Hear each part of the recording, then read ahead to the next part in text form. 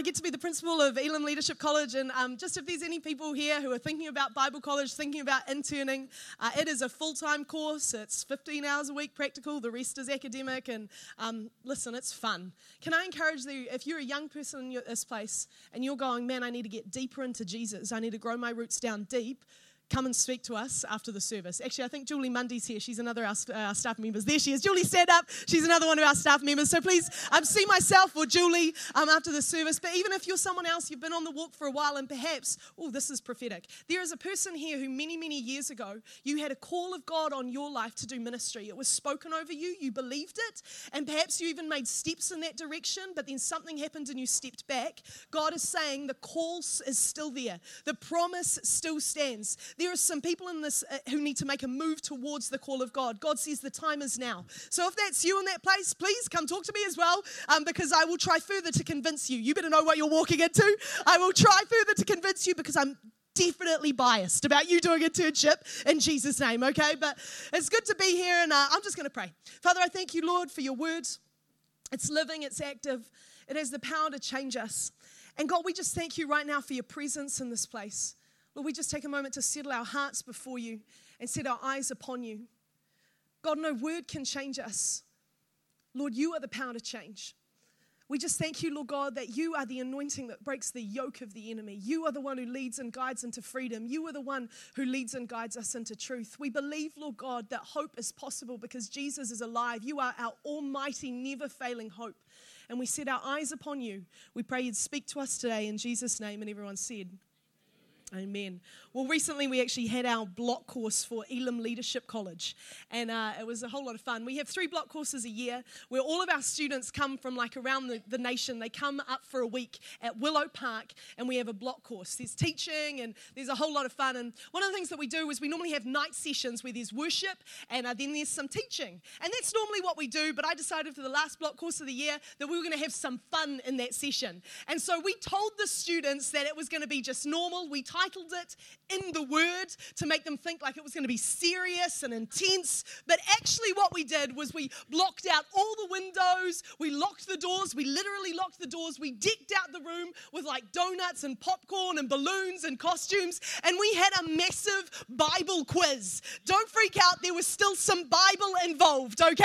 We still made sure there was some Bible involved. We did a bunch of challenges. We separated everyone into different teams. It was so much fun. We had a Mexican team. We called them the jalapenos. We had a French team. We called them the wee-wees, which I thought was truly funny. I came up with that. Thank you for that. I was just really wanting you to know that I came up with that because I thought that joke was really funny. But anyway, and the whole way through block course afterwards, everyone went, wee-wee. That became like a thing.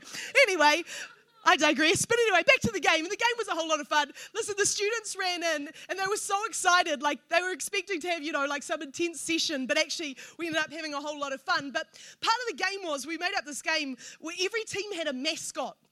And the idea was that you had to defend your mascot. You had to hold on to your mascot. If someone stole your mascot, they would get points. And if your mascot got stolen, you would lose points. Sounds good, right? And me thinking, this is a Christian Bible college camp. Me thinking that way, I assumed that people would keep it civilized. They did not. It got very physical, very fast. And I don't know, men are like okay with like tackling and things like that, but girls were like, I was like, stop it. I was like, Pastor Luke is going to fire me. I'm 2 months into this job and he's already going to get rid of me. But anyway, it was so funny. There was tackling, there were headlocks. No, just joking. There was only one headlock. But and then one of my distinctive, enduring memories of block course this time was seeing a pile of interns on the ground, and at the bottom of this pile was a grown man holding on to a soft toy for his dear life. Because in that moment, there was nothing more precious in the world to that grown man than that tiny wee little soft toy. Because how many people know that you hold on to that which is precious to you?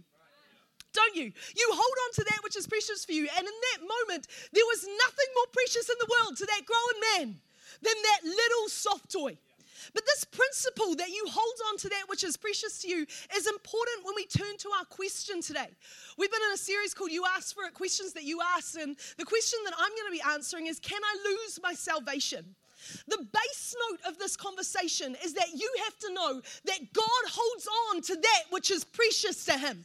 God holds on to dear life with that which is precious to him. In fact, this is what it says in John 10, 28 to 29. It says, I give them eternal life, and they shall never perish. No one will snatch them out of my hand. My Father who has given them to me is greater than all. No one can snatch them out of my Father's hand. You got to know today that there is not a cosmic tug of war going on over your soul. God is not holding on to your soul like he's in a tug of war and you are the rope. You serve a God, come on somebody, who is greater than all. He is the only uncreated being in the entire universe. There's no one who could compare to him. There's no one who could match him. He's the only star breather I know. He's the only one who can speak a world into motion. He is all-powerful God, and he holds on to that which is dear to him. But that's great preaching. But some of you are already asking, well, Hayley, if that is the case, what about the people who I started out in faith with who are no longer walking with God? What about the people who I started out serving Jesus with who aren't serving Jesus anymore? What about them? What happens to them? Well, traditionally, the church has handled this two ways. There's two key traditions. The first is called the Arminian method. This says that, yep, nothing can snatch you out of God's hand, but you can choose to jump out. The Arminian tradition says that you can lose your salvation, but only you can. The Calvinist tradition is slightly different. The Calvinist tradition says that if you are part of those who are saved, if you are part of the elect, you will automatically endure to the end. It says that if you leave the faith, you were never truly part of the faith. You were never truly part of the elect. This is what it says in Matthew 24, verse 13. It says, the one who endures to the end, they are saved.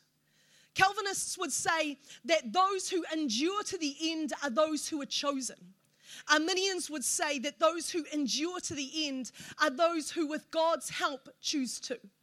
Now, we would slightly lean to the Arminian side, but the commonality of both these arguments is this. Both Calvinists and Arminians agree that it is those who endure to the end. Those are the ones who are saved. And so perhaps today the better question is not, can I lose my salvation? Perhaps the better question is, what is the nature of saving faith?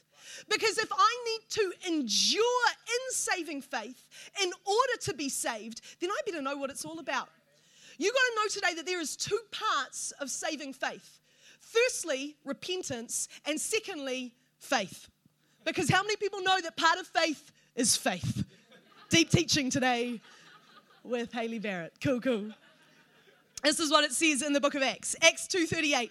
Peter replied, repent and be baptized, every one of you, in the name of Jesus Christ for the forgiveness of your sins, and you will receive the gift of the Holy Spirit. That's repentance. Romans says this, Romans 10:9 to 10 says, if you declare with your mouth Jesus is Lord and believe in your heart that God raised him from the dead, then you will be saved. For it is with your heart that you believe and are justified, and it's with your mouth that you profess your faith and you are saved. Repentance, turning from your sin and putting your faith in the risen Christ, that is how we are saved. Now, the thing that you need to know about these things is this is not like a one and done situation. You don't one time repent, you don't one time put your faith in Jesus and then you're like, yep, I've ticked the box, I can move on from this now. Not a one and done situation. These are things that we persevere in. We continue in these things to the end in order to be saved. Now, for a second before I go on, I wanted to talk about the nature of repentance, the nature of faith. Because the truth is, we as the church can make these things seem quite up in the air. Especially in today. People will say, don't talk to me about my faith is personal. They'll say, don't talk to me about my faith is private. Well, then how do you know that you have it? How do we know that you have it? How do you know that you have it? Well, let's talk about the nature of faith. This is what it says in Ephesians. For it is by grace you have been saved through faith, get this, and this is not of yourselves. In other words, you did nothing to earn it. You did nothing to merit it. You didn't behave in a certain way and it caused God to feel favor towards you so that he would extend his grace. No. It had nothing to do with you. It is not of yourselves. It is a gift from God. And let me tell you why, so that no one can boast. No one can be up in church this morning saying, listen, I'm boasting in my salvation because of how good you are. You have misunderstood the nature of grace. The nature of grace is that we did nothing to earn it. We did nothing to merit it. It came solely the moment that you put your faith in the gift of Jesus on the cross. This is what it says in James. James 2:20-24. You foolish person. Do you want evidence that faith without deeds is useless? Was not our father Abraham considered righteous for what he did when he offered his son Isaac on the altar? You see that his faith and his actions were working together. And his faith was made complete by what he did. And the scripture was fulfilled that says, Abraham believed and it was credited to him as righteousness, and he was called God's friend. Get this. You see that a person is considered righteous by what they do and not by faith alone. Hold on, that's confusing. Didn't Paul just finish telling us that we are saved solely through our faith in the grace gift of Jesus on the cross? And now James is here and saying that our faith is incomplete unless we act, unless we do something about it. Who's right here? Is it Paul or is it James? Well, it's both. You see, Paul is telling you how to become a Christian. James is telling you how to act like one. Paul is saying this, he's saying, hey, listen, just so you know, you're only saved by putting your faith in the grace gift of Jesus on the cross. But James is saying the nature of faith is that it is not passive or inactive or stagnant. No, the nature of faith is that it is on the move. If you believe something, you're going to do something about it. You're going to act on it. That's why he says that our faith is made complete by our actions. He's saying, just so you know, the true nature of faith is that you do something about it. That's why Peter says on the day of Pentecost, when people say, how must you be saved? That's why he says, you repent and be baptized. Hold on, Peter. We know that baptism is not necessary for salvation. We know that because on the cross, Jesus looked to the thief that was on his left and said, today you will be with me on paradise. Let me tell you what the thief didn't do. The thief didn't say, well, get me down from here. I need to be baptized so I can go to paradise. No, what happened? He closed his eyes and the next moment he opened them, he was with Jesus in paradise. So we know that baptism is not necessary for salvation. So what is Peter doing? He's giving them a faith step with a corresponding action. He's saying, here is your faith step. You turn from your sin, you repent, and then you act it out by going through the waters of baptism. Come on, somebody, if you're repented of your sin and you haven't been baptized, that's your next step. Because that's how you act out your repentance. That is the biblical command for the way that you show that you've repented of your sin. Paul does the same thing with the James scripture. What does he say? He says, believe in your heart that Jesus is Lord. You know it's your faith that saves you. But what happens? Your faith then acts and you confess with your mouth. Come on, I'm not about a quiet Christian. I'm not about a confessionless Christian. Because if I truly believe in my heart in the resurrected Jesus, come on, my mouth won't be able to shut up about it. My faith is going to act. And I'm going to do something about it because the nature of saving faith is it does not just do nothing. The nature of saving faith is that it does something about the confession that it holds. That's the nature of saving faith. Okay, let's look at repentance and faith as we finish today. Firstly, repentance. What is repentance? Repentance is a turning. Let me say this, repentance is more than just saying sorry. See, oftentimes we think of repentance as saying sorry to God for the wrong that we've done. This is what it says in Corinthians. It said, godly sorrow brings repentance that leads to salvation and leaves no regret. But worldly sorrow leads to death. Let me tell you this morning. You can feel sorry about something, but not want to change. And we all know that because we've all been there, haven't we?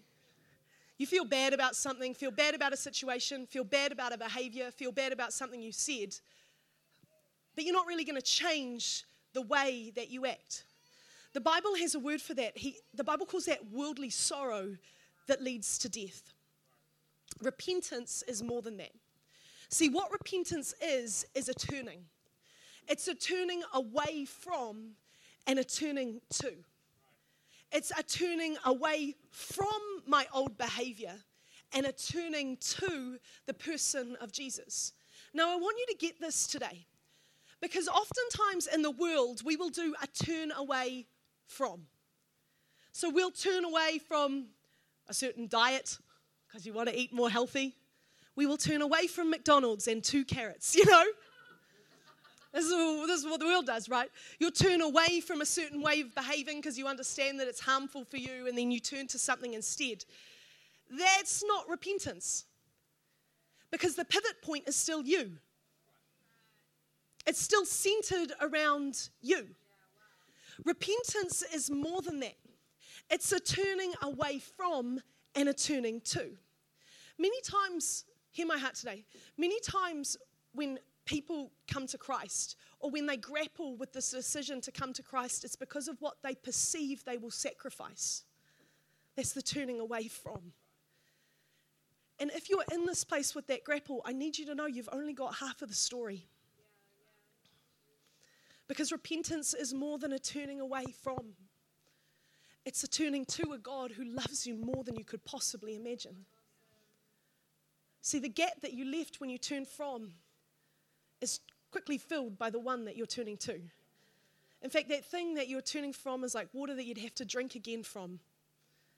But when you turn to Jesus, it's water that never runs dry. You never thirst again. See, that's what repentance is. Repentance is a turning away from and a turning to God. See, the truth is this. Repentance is the thing that follows our faith, our turning away from and a turning to. See, I don't want anyone here to come under any feelings of shame and condemnation as I say this, because, man, my heart was so, when I wrote this message, I thought about new believers, and I thought about people who perhaps had got saved out of broken backgrounds, and who genuinely repented of their sin and came to Christ, and then for whatever reason stumbled. And I didn't want anyone to come under any feelings of shame or condemnation as I talked about the nature of repentance. Maybe you're here and you're thinking, well, I turned away from, but then I fell back into. Does that mean my repentance wasn't genuine? Chances are, if you're even asking that question, that it was. And actually, the journey of repentance is sometimes like learning to ride a bike. You remember how you learnt to ride a bike? You know, your parents probably helped you. They took the training wheels off. They set you up, and you went a couple of rotations, and then chances are you probably fell off. And what did you do? You dusted yourself up. You straightened the bike. You got on again. And maybe this time you went a little further. The same thing happens. You fell off. So what did you do? You dusted yourself off. You straightened the bike. You tried again. You didn't get discouraged because you understood that sometimes falling off is part of the process of learning. And you fell off again. And you got up again. And you fell off again. And you got up again until you learnt to ride that bike. Friend, the greatest tragedy would not be that you fell off. The greatest tragedy would be if you did not get up again. Persevere in getting back up. Persevere in repentance. Secondly, saving faith.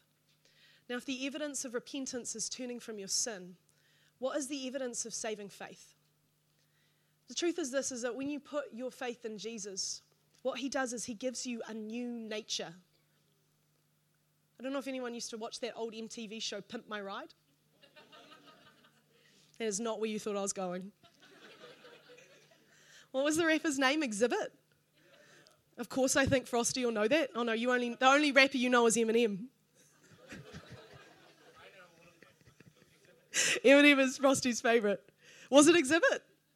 Pimp My Ride?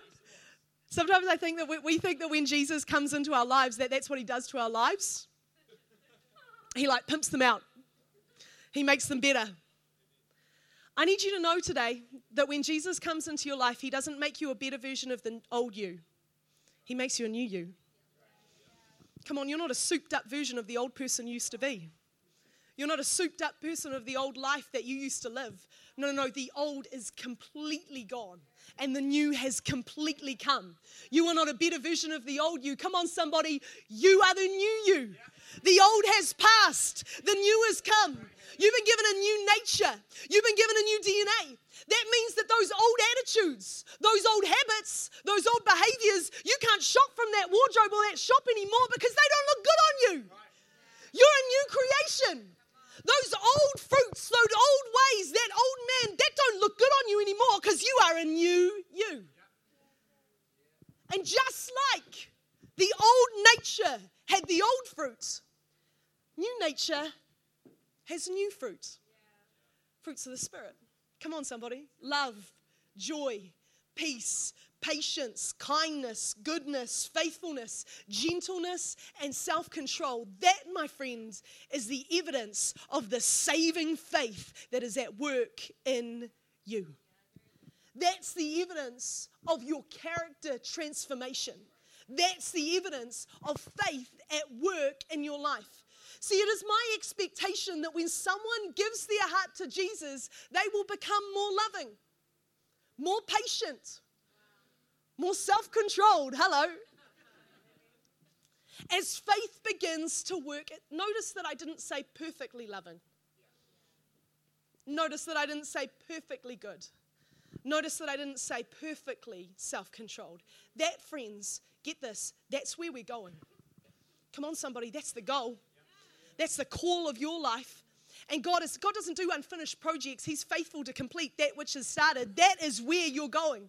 That's the goal. That's where we're going. But actually, on the meantime, we're on a journey, aren't we? A journey of becoming. See, the truth is this. I don't necessarily focus on perfection because that can be discouraging to me. Do you know what I focus on? I focus on growth. Like a tree planted in God's grace, love, and mercy, bearing the fruit of the Spirit until He comes again. If the band would like to come and join me. You see, the truth is this. Sometimes in the Christian journey, we get in, we get saved, we give our lives to Jesus, and then we start looking around at these other saints who've been walking with Jesus for like 30 years. And we're like, oh my gosh, I don't pray as much as them. I don't fast as much as them. I'm not as patient. They patiently wait for their car park, and I'm like, you know. Friend, you were never designed to be conformed to their image anyway. Actually, you've got a higher goal. You're called to be conformed to the image of Jesus. And so I'm not going to look to the left or to the right when I'm supposed to be looking to the one whose image I am truly, truly being called to be conformed to. See, the truth is this. A tree is never at its biggest when it is first planted. A tree is never at its biggest or most glorious when it is first planted. But no, what does it do? It sends its roots down deep. And it just focuses on growing and bearing fruit. Fruit of love, fruit of joy, fruit of peace, fruit of patience, until Jesus comes again. Friend, I'm asking you today, are you growing? Are you planted like a tree in love? In God's love, in God's mercy, in God's grace? See, the truth is this, like any tree, we go through seasons of pruning.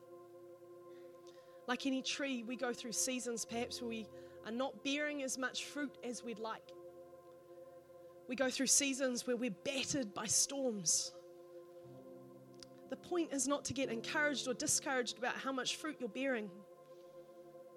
The point is to stay planted. Planted in His word. Planted in His love. Planted in His grace.